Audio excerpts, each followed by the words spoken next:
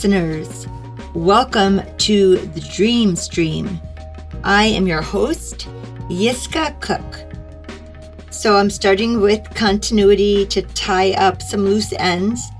And I just want to say in the last episode, which I believe was episode 36, I very much disagree with what I said about following the Grateful Dead in my younger years. And I was saying it was hedonistic, but actually I disagree with that. It was through community and really exploring what matters and what's important in life that I decided to join the peace movement. And so all of it ties together. The other thing is I was talking about Tongor Park, and I want to say yes, that was the Esopus River. And the third thing is I was wondering what is the name of a trading company, because I was going to get a dragon to honor a dream, and I realized it's called the Dharma Trading Company, but I can't find a dragon in that. I want to hear more about that. Yeah.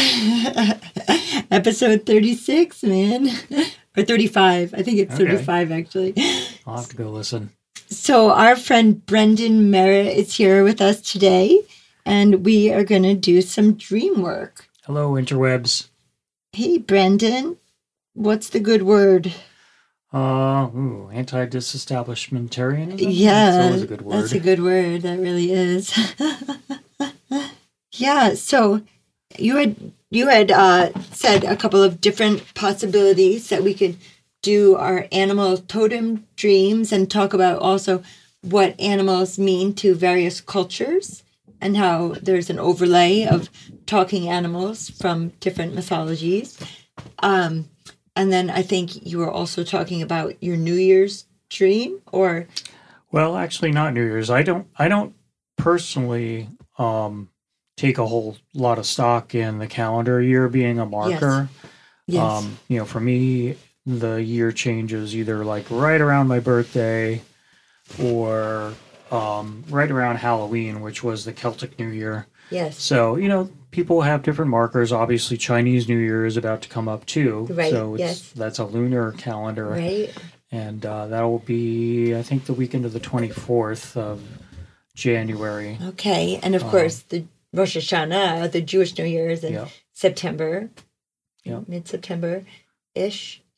Yeah. So, basically, the talking animal bit, Jessica had mentioned, when we were talking about what we were going to discuss today was the idea of spirit animals. And it got me thinking because recently I had a whole bunch of things pop for me. And one of them was sort of like a brief dream, which had to do with the theme of talking animals. And was telling her it was partially inspired by an episode of a television show called The Magicians, where the main characters are in this very Narnia-like world, and they hold an election, and basically one of the main characters gets elected as High King, actually a woman, but they're running the election for High King, and the woman gets elected because she has befriended a talking bear who is,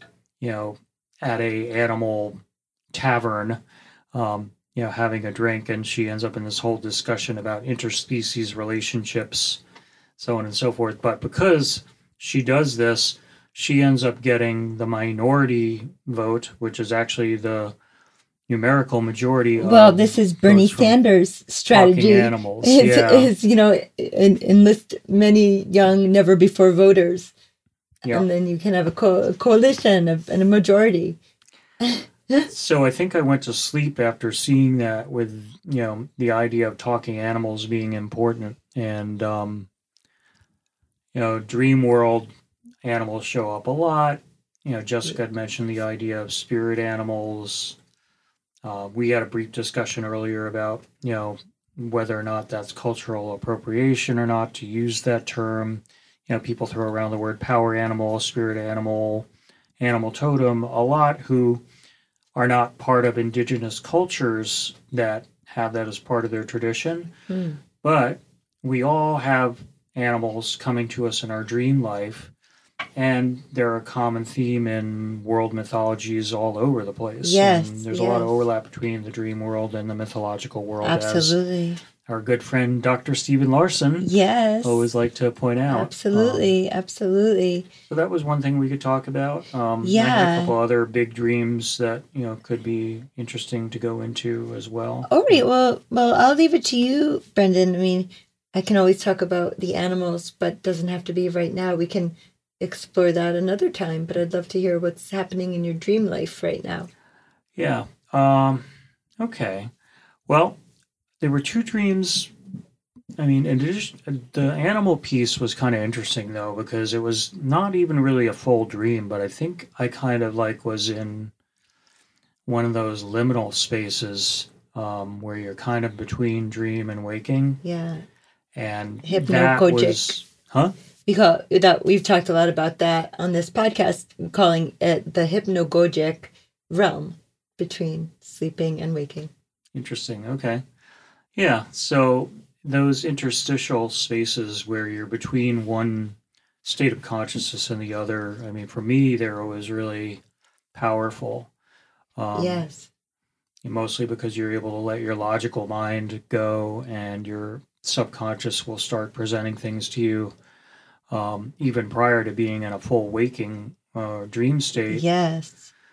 And I was thinking about the significance of talking animals, and I think I kind of went into this half dream state where I was in a wooded area, and I was probably in a forest clearing, and I became consciously aware that the perimeter, the forested edge, was peopled by animals. Talking animals. Yep, sentient animals. Awesome. And they were it was almost like there was some sort of convergence going on, they were there to have, for lack of a better word, a animal moot or something like that. Okay, yeah, like the entmoot. Yeah, like an entmoot, but with animals. And I guess the talking plants and trees are kind of a common, magical theme from mythology of many peoples. I was telling Brendan about the Bremen Town Musicians, which possibly is a Yiddish folk tale, and it's about a donkey and a dog and a cat or whatever the animals are in the story that you can bring together, and how they all learn how to play instruments to make some money, and then they take over a little hut where some robbers live, and they scare the robbers into running away. So that's my European mythology. Yeah, and I was thinking about in so many different Proto-European, Indo-European based mythologies, there are deities that have animal identities or animals that they're identified with. You've got Odin and his ravens and his wolves, Artemis and the bears. Oh. Apollo is associated with, I think, serpents to a way, but I'm not sure. The Asclepian. Is that Mercury? Apollo? Is that Mercury? No, Mercury is the underworld. He's kind of a psychopomp. He travels between the upper realms and the lower realms. I don't think that there's an animal association with him per se. Okay. But, I think, Zeus gets associated with eagles. Yes. And in Celtic tradition, you've got even heroes who are associated with animals, like Cuchulainn is named after a dog. Basically, he's the Hound of Hulan. That's what his name actually means. Huh. So, it's all over the place. Yeah, it's so interwoven in our cultures. Yeah.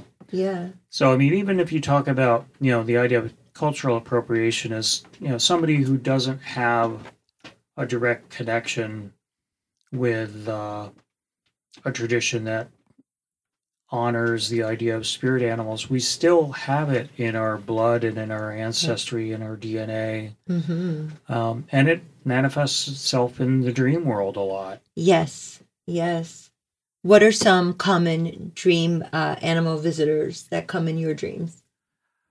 That's interesting. I want to say actually for actual dreams, I've had more encounters with cats. Interesting. Yeah. I'm a cat person, but I'm also a dog person.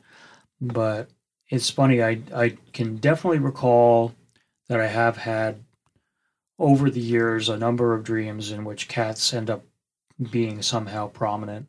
Yes. And I can remember a lot of the traditional interpretations of cats is that there's some association with sexuality. Yeah, femininity. Yeah. And also Egyptian, a way to really revere the cat. Yeah, I mean, there's two deities in Egyptian mythology that are usually associated with cats. You've got Bastet, who is more like the Egyptian version of Venus, which is where you get that fertility piece. And then there's Sekhet or Sekhmet, who's a lion-headed deity. Okay. Who's like a fierce, almost Kali-like persona in their mythology, who I guess she can only be abated by giving her huge amounts of beer. The Egyptians used to make like this red brewed beer. Wow. Which I think that there's supposed to be some kind of connection to the idea of blood. Okay. The red represents the life Again, force. the feminine. Yeah. Yeah. Wow. But she's also a consort of the god Horus. Okay. In some versions of the stories around her. Yes. So there's an interesting sort of like, almost tantric thing going on in their tradition. I know Lane Redmond used to talk about that a lot when she did her lectures. Did she? Yeah. She was a famous woman drummer, frame drummer. Yes. Who kind of like tied the older traditions of drumming back into goddess worship in certain cultures. Yes, yes. So interesting. Yeah. So you dream a lot about cats. Yeah, they've come up a lot. And I think what pops to mind is, that cats are almost sort of seen like they're shape changers in some cultures. Like Europeans used to have myths about cats actually being serpents in disguise. Wow. Probably because their eyes look sort of like snakes. They have and they're so slinky. Eyes. And they can fit in very small places. Yeah. And it's, Europeans kind of have a distrust of cats, and they were, I don't think, really ever fully domesticated initially. There's, I know there's some villages in, I want to say in Spain and Italy, where the cats are kind of independent of the people. Yes. Yes. And they're let to roam free in the city streets to do mousing and rat hunting. And fend for themselves. Yeah, but the people cut little holes in their doors so the cats can come and go at will. Oh, really? I love it. Yeah, so they're not pets, but they're part of the life of the town.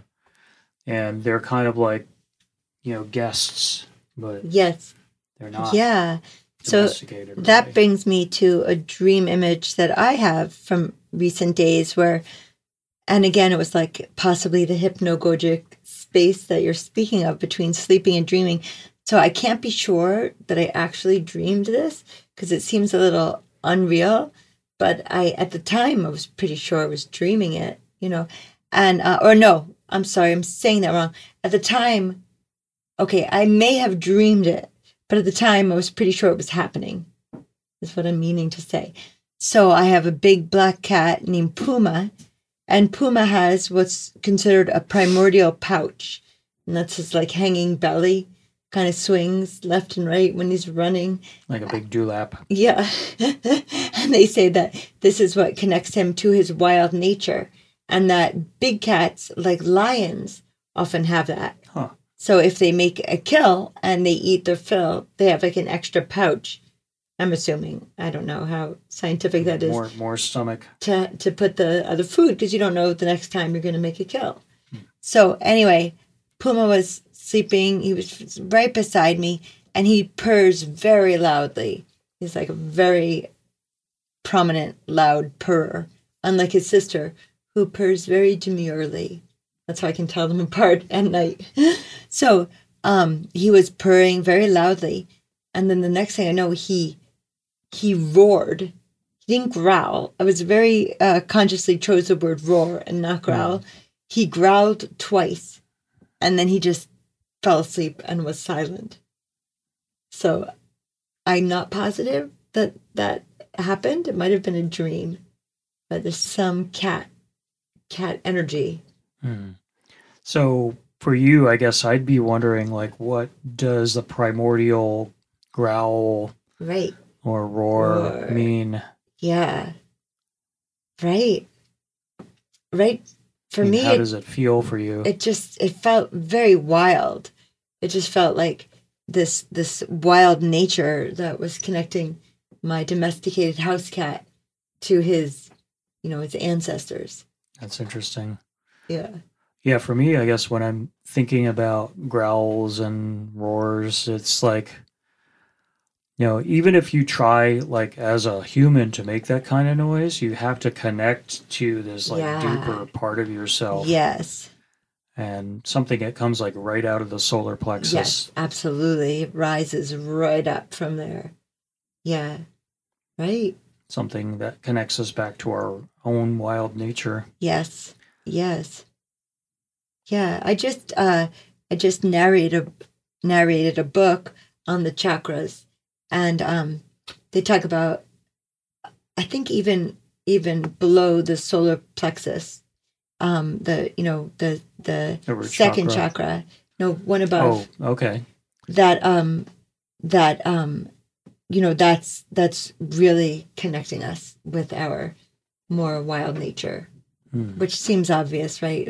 Mammalic, mammal, sexual procreation. Center. Yeah. So, wow. And so, I'm not a big cat totem person. I love cats. I always have them in my life, but I think I have charted which animals I have dreamed the most about over years, and definitely eagle is one of them, and but also so is snake. Interesting. And it's a very thin, and a couple of times I've dreamed that it was sort of on my forearm or on my wrist, like coiled around, like a thin, sort of a scrawny snake, like an adder, like a little snake, an adder. Yeah. So it feels like that, but nothing really. Well, what comes of it is often I get bit by the snake. Oh, that's interesting. So in a way, it's almost like a sharing of the snake medicine with the dreamer. Yeah.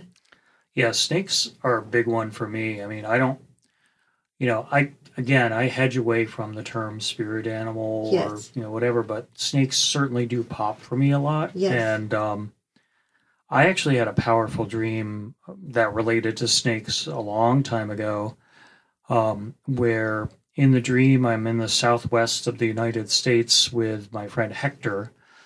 And Hecky B, if you're out there listening, shout out.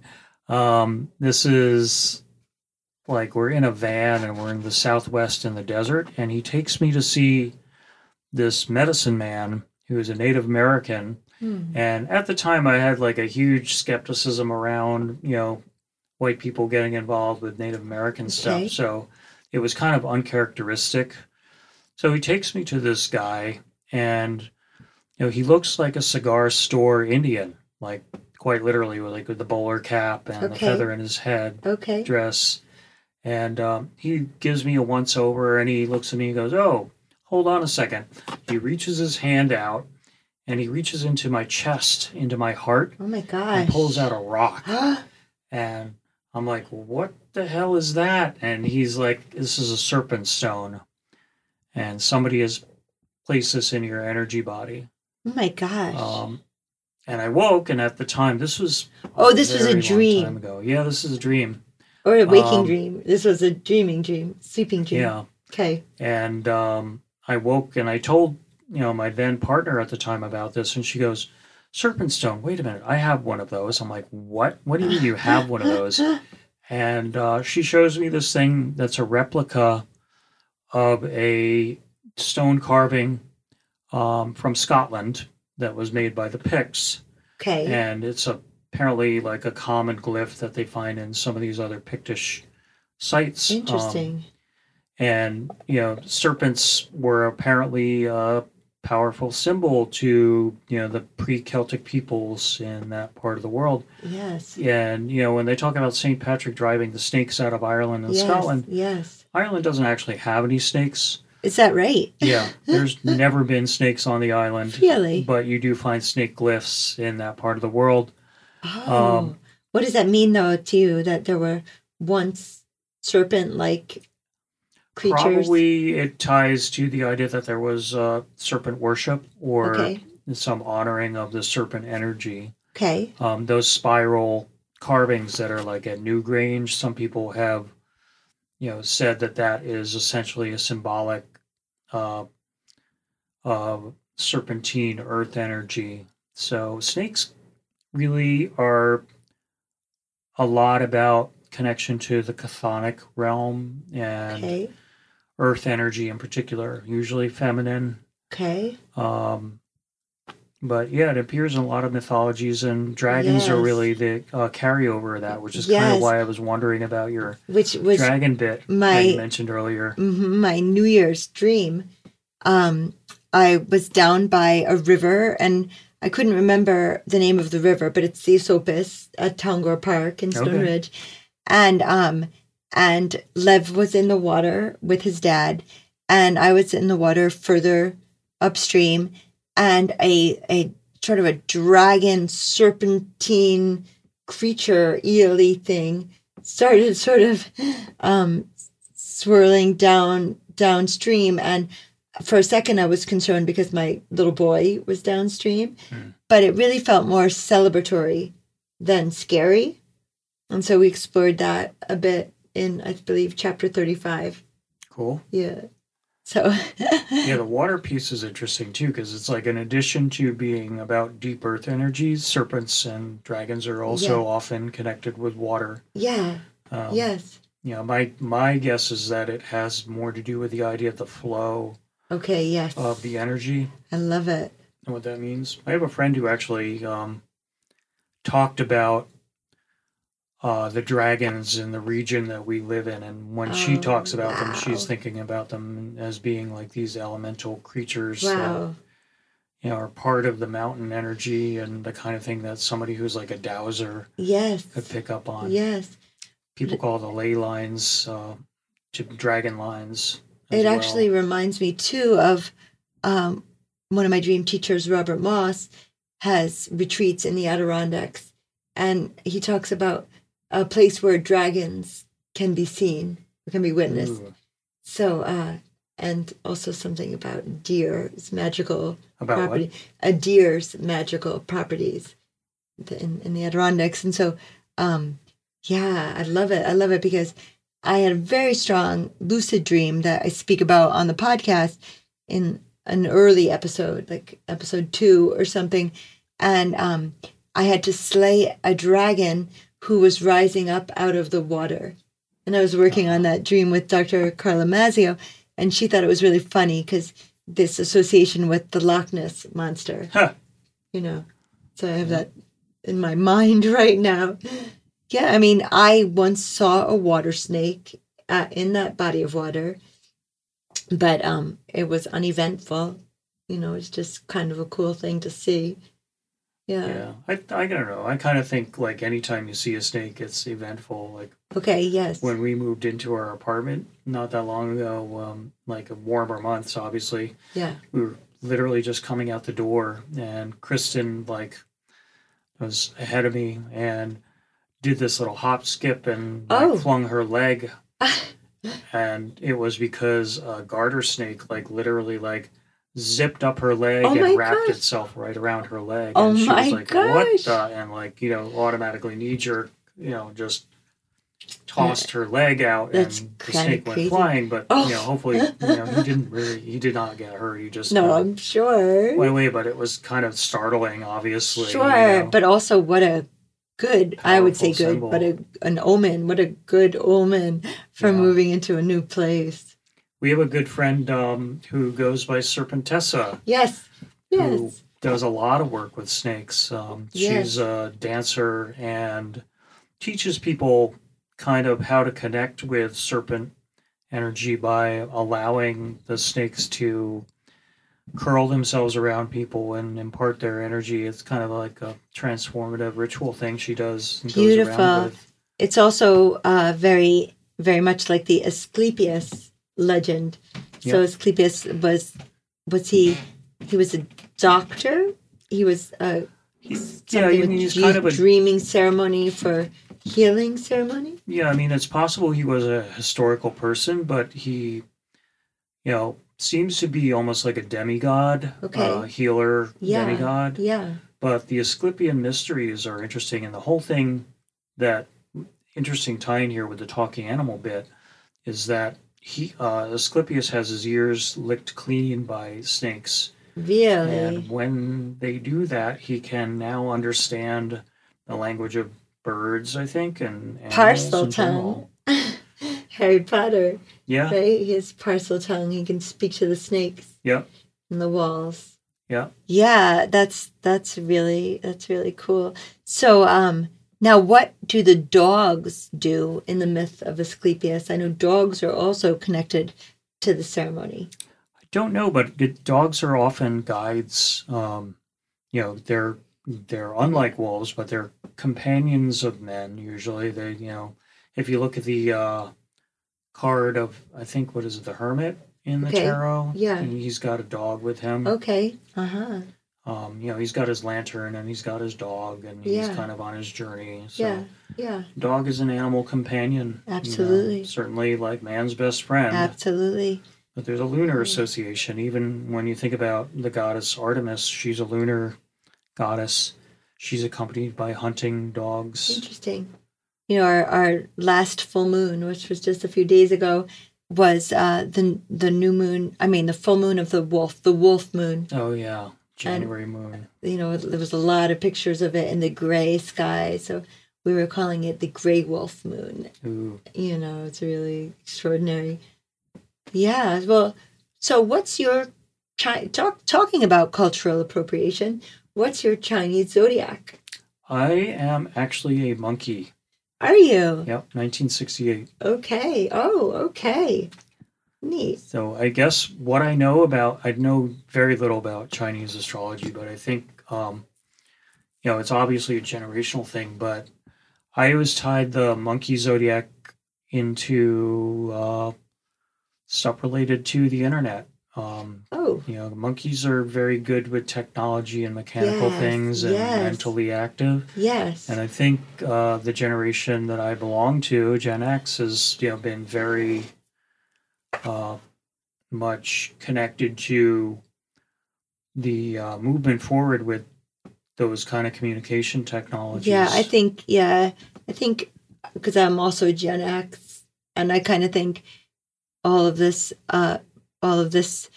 brilliance and wisdom when it comes to technology is really Gen Y and lower.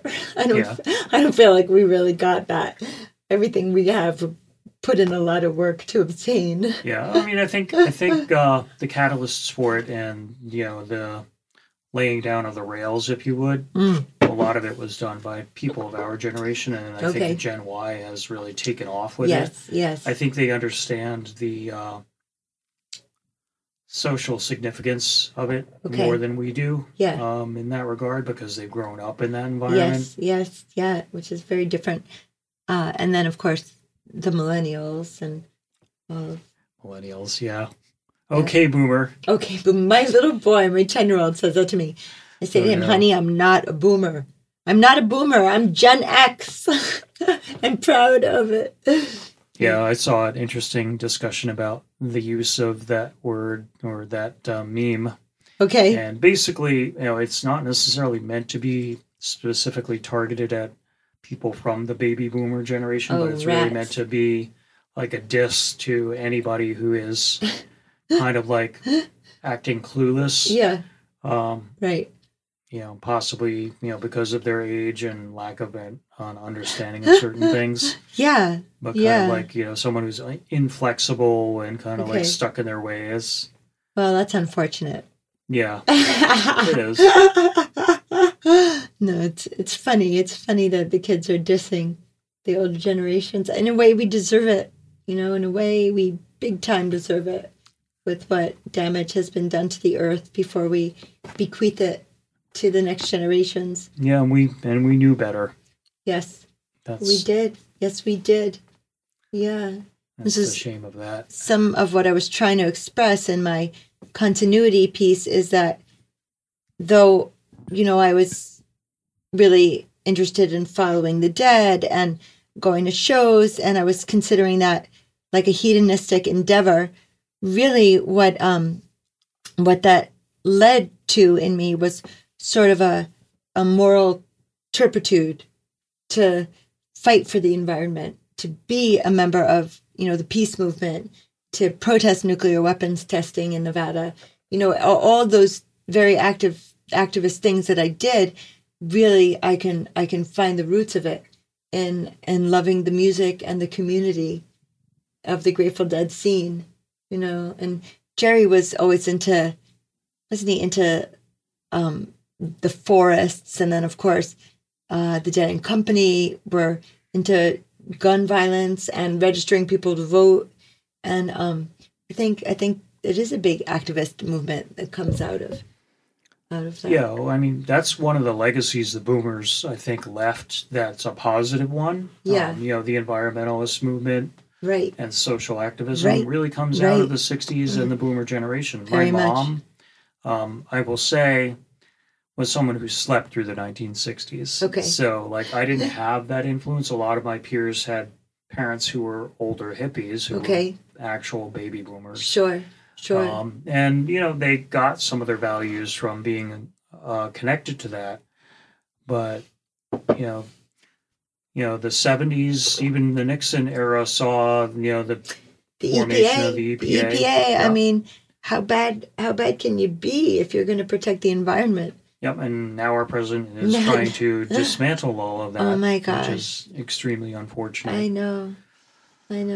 So, yeah, but back to interesting connection there to me, like the whole idea of talking animals is about our connection with the environment and the natural world and how we live in a community of living beings, you know, and the talking animals in our dreams and in our stories are there to remind us of that and how we are all connected and how there is this, that we're not the only ones that matter on this planet, really. That's right.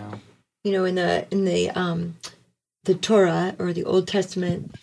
Speaking of animals. An animal came to see you. One leapt in my lap just now. Oop.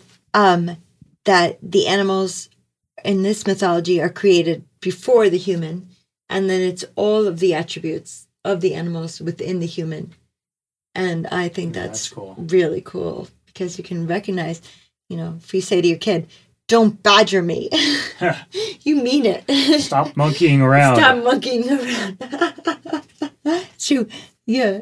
And in keeping with our running theme right now of Grateful Dead music, do you know the song "The Monkey and the Engineer"? No. Oh, really? I'm not really that familiar with the Dead, but I can take a guess at kind of the back, what it might mean, just in the name. Okay, well. Why don't you give me your take? Once upon a time, there was an engineer, drove a locomotive both far and near. Sounds like Casey Watching Jones. everything the engineer would do. Right, well, similar train theme, but different message. But so the song goes that from watching the engineer, the monkey was able to drive the train line down the line, So that's fun. And what happens? I'm sure there's some kind of moral. Speaking of animals getting kitties knocking something down. What does happen? Watching everything? Because the monkey's got the locomotive under control. big locomotive right on by. So it turns out to be fine. Okay. Because the monkey has it under control. I'm envisioning, locomotive out of control with like Curious George behind. Right, The, Curious controls. George could maybe cause up some trouble, some mischief. Yeah, it's funny. I mean, monkeys, because they're so close to us in a lot of ways, like I think we tend primates. to anthropomorphize them more. Yeah. But they generally do indicate mischief in a lot of mythologies. But Yes. I don't know a lot about Hindu mythology, but Hanuman is like a big deal in India. And I know he features like prominently in the Hanuman. That's not elephant. The monkey god. That's the monkey god. Okay. Ganesh is the elephant. Is the elephant. Yes. But Hanuman is like a big player in the major epic battle that Krishna features in. Okay. Mahabharata. I'm probably messing the name up. I'm not sure, but okay. But he's like, a hero in some ways, actually. Okay. And he's pretty well honored in Indonesia. Nice. You find a lot of Hanuman masks and stuff. Nice. Wonderful. Yeah. So trying to think of what other animal totems have shown themselves. I think bear. I've had a number of dreams about bear. Yeah, I've had bears come up too. Yeah. It's funny, there's a connection with the dead and the bears. Oh, yes, obviously. the dancing bears. What do you think that's about? Oh, I don't know. I mean, what I think about bear as it's written about in the medicine cards, David Carlson, and they talk about the bear being like the medicine person, like the medicine woman, the one who lives, who can like identify from the roots, which are the good healing roots to ingest. And so I think of bear in with healing very much. What do you make of it? Bears are really layered. I was gifted a bear skull by a friend of mine. Actually, a former lover of mine. She went out west and she purchased a bear skull from some Native Americans, and I still have it. So I've always been pretty conscious of the spirit of that animal being with me. And it's an interesting story. I had a friend of mine who's psychically sensitive, who I was staying in a cabin for a little while at one point, and I had that bear skull with me in there. And this person was wandering around the forest in the vicinity of that cabin at night. And she's very psychically sensitive and sees things. And when she was near there, she saw a bear, like a great white bear, spirit bear. Beautiful. And she came to me later and she's like, "What the hell, dude? What was that bear outside of your cabin?" Wow. Yeah. Wow. And there's definitely a guardian spirit I associate with that. I've had bears come to me in my dreams. Yes. I only, within the last 10 years, have had a number of encounters with them close up. Yes. Like in real life. Yes. But then they have come to me in my dreams. Bears are associated with Artemis. The name Artemis in Greek is related to the word for bear. Oh. As is the name Arthur. Oh, interesting. Or Arcturus is actually, So King Arthur a fighter is a bear. Wow, okay. Yeah, definitely they were associated with warrior strength. Yes. But wisdom. They're not necessarily kill them all and let God sort them out sort of creatures. They will defend their young. Yes. That's what I think. The mother aspect of bear is huge, and that is associated with Artemis as well. I think that teaches us humans, what the priority should be. Yeah. Your cubs. Yep. That's not necessarily so obvious to us convoluted humans who maybe have a lot on our plates, but the animals, it's very clear too. I also really think a lot about, was in Laco, where the cave paintings are in France. Yeah. There are shrines within those caves to cave bears where the primitive people were collecting cave bear skulls and bones and arranged them, in a obviously ritualistic way to, that seemed to be like enshrining them. So bears were extremely significant to the Paleolithic people. Yes. As a some sort of spiritual, maybe ancestor or clan totem. Wow, I love it. I don't know what you want to call it. There was a very famous book from decades ago, The Clan of the Cave Bear. Yeah. Yeah. Yes. I read that when I was a teenager, and I love that book. Yes. I believe I also read it when I was a teenager. I'd be interested to read it again and see if it's like that special to me now, all these decades later. Yeah, had I had a daughter, I probably would have named her Ayla. Oh, beautiful. I love it. I love it. Which apparently in Hebrew means oak tree. Does it? I found out, yeah. I don't know if that was conscious on the part of the author. I know an Ayla. But I think that's her name. I used to work out at the gym with her. Yeah, that's a beautiful name. It connotes an image of a strong woman. Yeah, very much so. Yeah. I think, what was the movie? The 13th Warrior. Kind of in some ways you could think of it as a cheesy film, but it's a retelling of the Beowulf story. Oh. And the name Beowulf actually means bear as well. Really? I did not know that. Because it means bee-wolf. Okay. So that's a bee-wolf is a bear. Yep. Because they hunt out honey. Wow. I love it. But in that retelling, they made it so that the Beowulf character, they're actually encountering not a monster, Grendel, yes, but there is a tribe of people living up in the hills and the mountains and the caves that are involved in bear worship. Okay. And their warriors go forth in bear skins and have the claws, so they I love it. Look like men transformed into bears. Yeah. And they're basically mother goddess worshippers because they at some point find one of the warriors is carrying this like Venus of Wittendorf type carving. Right. Wow. So when they go to slay Grendel's mother, quote unquote, they go into the caves and they confront the high priestess of the tribe. Okay. Who is also like got this whole animal thing going on and has these claws dipped in poison, which she ends up scratching the Beowulf character, who's I think called Bullfide in this version. Okay. And that is what ends up killing him. But wow. But he does slay her. So what culture is Beowulf from?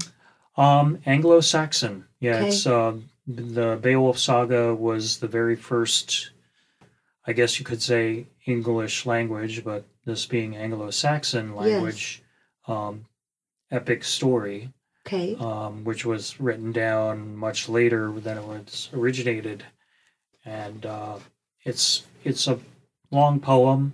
Yes. There's a lot of translations of it out there. Yes. Seamus, I can't remember his last name. Shoot. I'll have to look it up. There was a translation of it that came out recently that's very good. Okay. J.R.R. Tolkien was very inspired by it. Wonderful. He's and that just reminded me, he's got a main character in The Hobbit who is named Bjorn. Oh, yeah, Bjorn. I remember Bjorn. Oh, he's the big guy who Irish turns guy into a bear or something. at night. Yeah, I love Bjorn. He's a bear lycanthrope, basically. Yeah. Who raises bees and is totally like communicating with all the animals in the area and is the guardian of the animals and befriends the bees and everything else. And he's a vegetarian. Isn't he married notably to a really lovely, You're powerful thinking woman? of Tom Bombadil. I think we talk. I think I talked about this with Lee because I had all my stories crossed. So Tom Bombadil. Yeah, Tom Bombadil is kind of he's hard to pin down. He shows up in Lord of the Rings Right. in the beginning, and people have been debating for years what the meaning of him is and how he even fits into Tolkien's mythology. Okay. But some people speculated that he's sort of like a Pan being. Okay, yes. But he's supposed to be like older than the Ents, so he's been around since the beginning. I didn't realize time. Tom Bombadil was older than the Ents. Yeah, That's and Goldberry, ancient. who is his wife, Yes, is the river daughter. That is her name, Goldberry. Yeah, so she's a water elemental, basically. Ooh, I love it. Yeah, but yeah, he's quixotical. He doesn't really fit neatly into the rest of the story in a lot of ways. So okay. Interesting. So one character. of a kind. He allows us all our individualism. Yeah. Yeah, Tom Bombadil is totally an individual. He's like, some people actually speculated that he was like a manifestation of Uluvatar, who is Tolkien's like high god. Oh. Who's like, essentially, God with a capital G. Is this like Gandalf's superior? Oh, yeah. He would be everybody's superior. Okay. Gandalf is considered to be of a class of beings called the Maya. Okay. Who is, they are demigods, basically. Okay. And we're Sauron is actually also a Maya. Wow. And so are the Balrog. They're fallen spirits. Oh. Really? So really Gandalf is basically confronting his shadow. Yes. In that whole scene. Oh, I love it. I love it. I love all of these mythological stories. They're so meaningful, Yeah. What was I going to say? Oh, Phelan. Phelan's name is a Gaelic name, and it means wolf. Yeah. I love that, too. Yeah. Yeah. Whereas Lev, my other little boy, his name is interpreted as lion. Oh, interesting. Like Leo. Uh-huh. Lev Tolstoy, lion.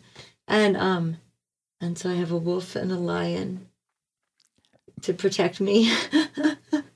And what does Jessica mean, or does it mean? I've read like Jessica means wealthy, I think, and that's very true. I felt very grateful for the wealth that is in my life. You have a middle name? Do I have a middle name? Yeah. Marlowe. What does Marlowe mean? Does it mean anything? Oh, my mom is like Marlowe Thomas. Mm-hmm. In the 70s, Free to Be You and Me. Mm-hmm. Yeah, that was a nod to her, I believe. I'm curious now if the name means anything. Marlowe? Yeah. I don't know. Let's Google it. We got a phone. Okay. I'm curious. I will do this as I am very slow. Yeah, it's interesting. Like a lot of common names, though, are actually animal names. My son, Lucas, originally we were going to name him Gavin, which ended up being his middle name. I remember that. And Gavin means white hawk. Wow. Which is also where the name Gawain derives from. So in Arthurian legends, Gawain is I didn't know that. A hawk. What does? My name, Brendan, in Old Irish means either black crow or raven, depending on how you look at it. So I love that. Anybody who knows me, who has ever seen any of my online presences in my social media knows that I'm a raven lunatic. Yeah. So I love it. It's a good one. I'm pretty, very much been influenced by that. And that was something that didn't come to me until probably I was a teenager. But I've got a long association with, and I'm not going to use the term spirit animal, but I've got a strong association with ravens and crows and had a connection with them for years. Yes. They don't necessarily come to me in dreams that often, but when they do, they're definitely powerful dreams. Yeah, I definitely see your connection with crow or raven.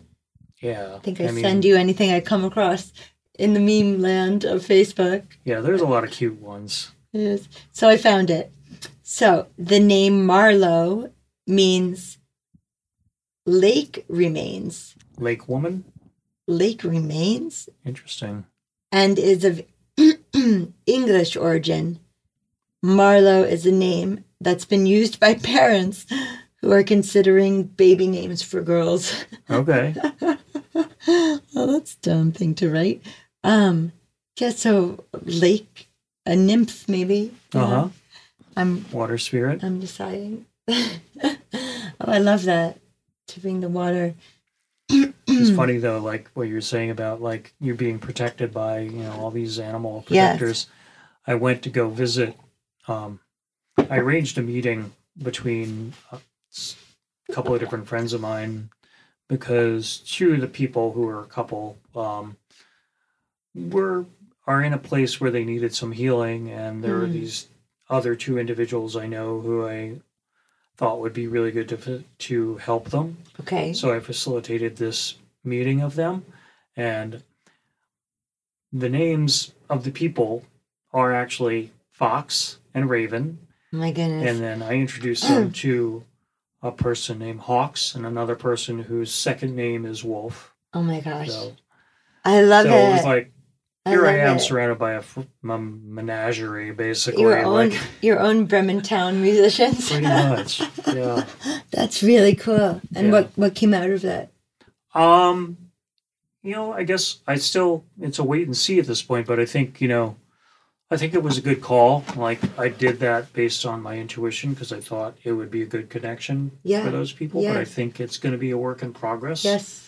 Yeah. We'll see what comes out of it, I think. Really cool. But I think it's a good thing. The two people who I considered to be elders were very good at imparting some pretty basic wisdom. Wonderful. To get, try to help my friends recenter. Very good. Yeah, it's very important to have wise mentors in our lives. That's for darn sure. Yeah.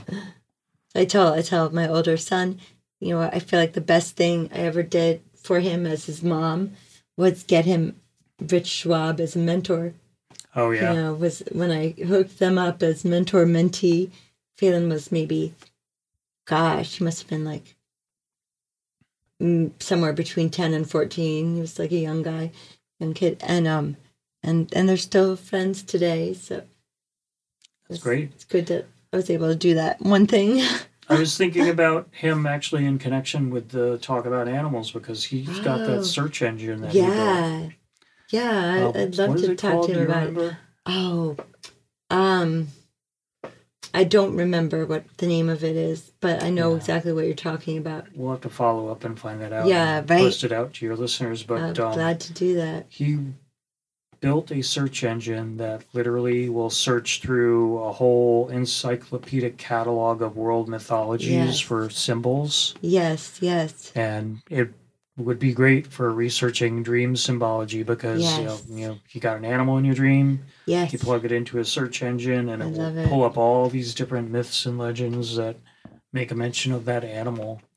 And that's what we would consider the collective unconscious. Yeah, or what Jung would have called, Yeah. That what joins us all with each other is our collective. Yeah, I think the idea of the anima mundi or the world soul is very much connected to that idea of the imaginal realm where animals can talk. Yes. Yeah. So I keep thinking I might have even mentioned this. Dr. Dolittle. I can't wait to see that new Robert Downey Jr. movie, Dr. Dolittle. So looks entertaining. Yeah, I like him as an actor. I think he's really good. So that's on my to-do list in the near time future.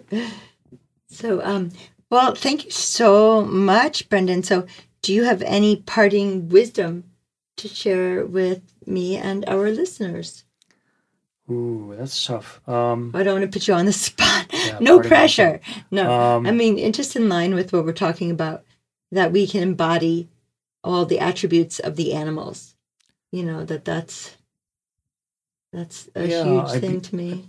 I think one thing that's been on my mind a lot in general lately is the idea of trying to be fully present. And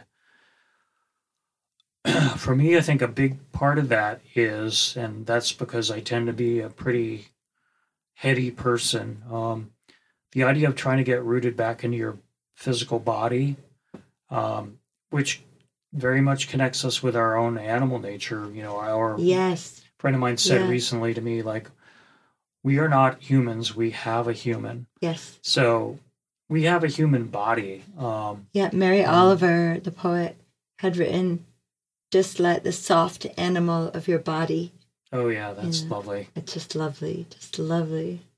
Yeah, that and that automatically brings to mind the cat aspect. Oh, yes. Cats are so at home in their bodies, just the way they move. And yes. There's not a moment, I think, where they are like thinking about the future or the past or anything. They are fully planted in the here and now, like in their bodies. And they're so smartly built.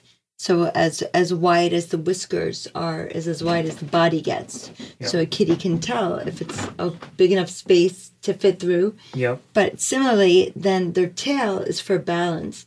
So many years ago, I lived in Colorado, and my little kitty Althea had the tip of her tail bit off by a local dog named Star, and she had the worst balance after that. You know, she would go to jump up on the counter to get the food, and she'd, crash into it and fall down and have to do it again. And then she'd go, I meant to do that. Yeah, exactly. Save face. But it really was extraordinary how much they rely on. It's like their little rudder or something, in the back. Yeah. Cool. So, definitely we could all learn to be more centered and balanced and fully embodied and present. And that's something animals do, second nature, that we can all learn from. Yes. And we can stop separating ourselves from the world and every other sentient being in the world, me other than the other. And I think maybe the reason we personify the animal's gifts is because we're not claiming those gifts within ourselves.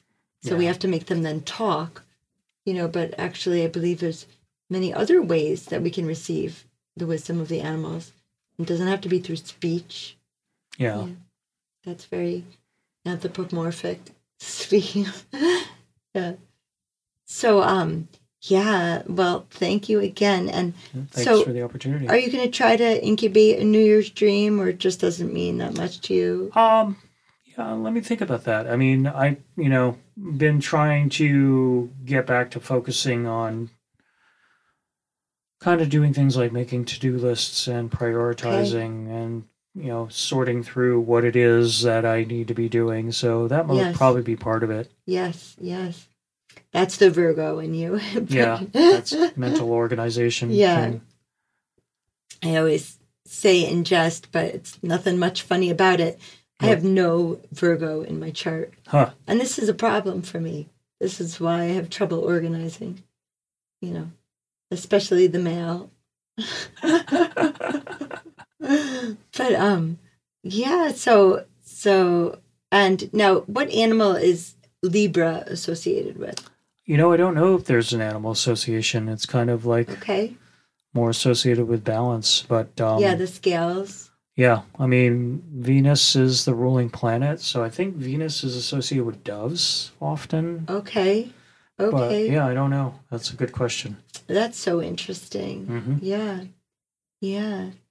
Venus is also a love goddess, so, there's that cat association there. Yeah, right? Freya is essentially the same goddess in the Norse mythology. Wow. And she's got a chariot with cats. Really? Fascinating. Yeah. Yeah, I'd like to find some of those stories. Yeah. I'm not familiar with that mythology. Yeah. Well, thank you so much, Brendan. Yeah, thank you. We'll follow up with some of the more specific answers that we were questioning. Okay, great. And listeners, thank you for joining us in our exploration of dreams and totem animals. And I hope you enjoyed it. Until we meet again.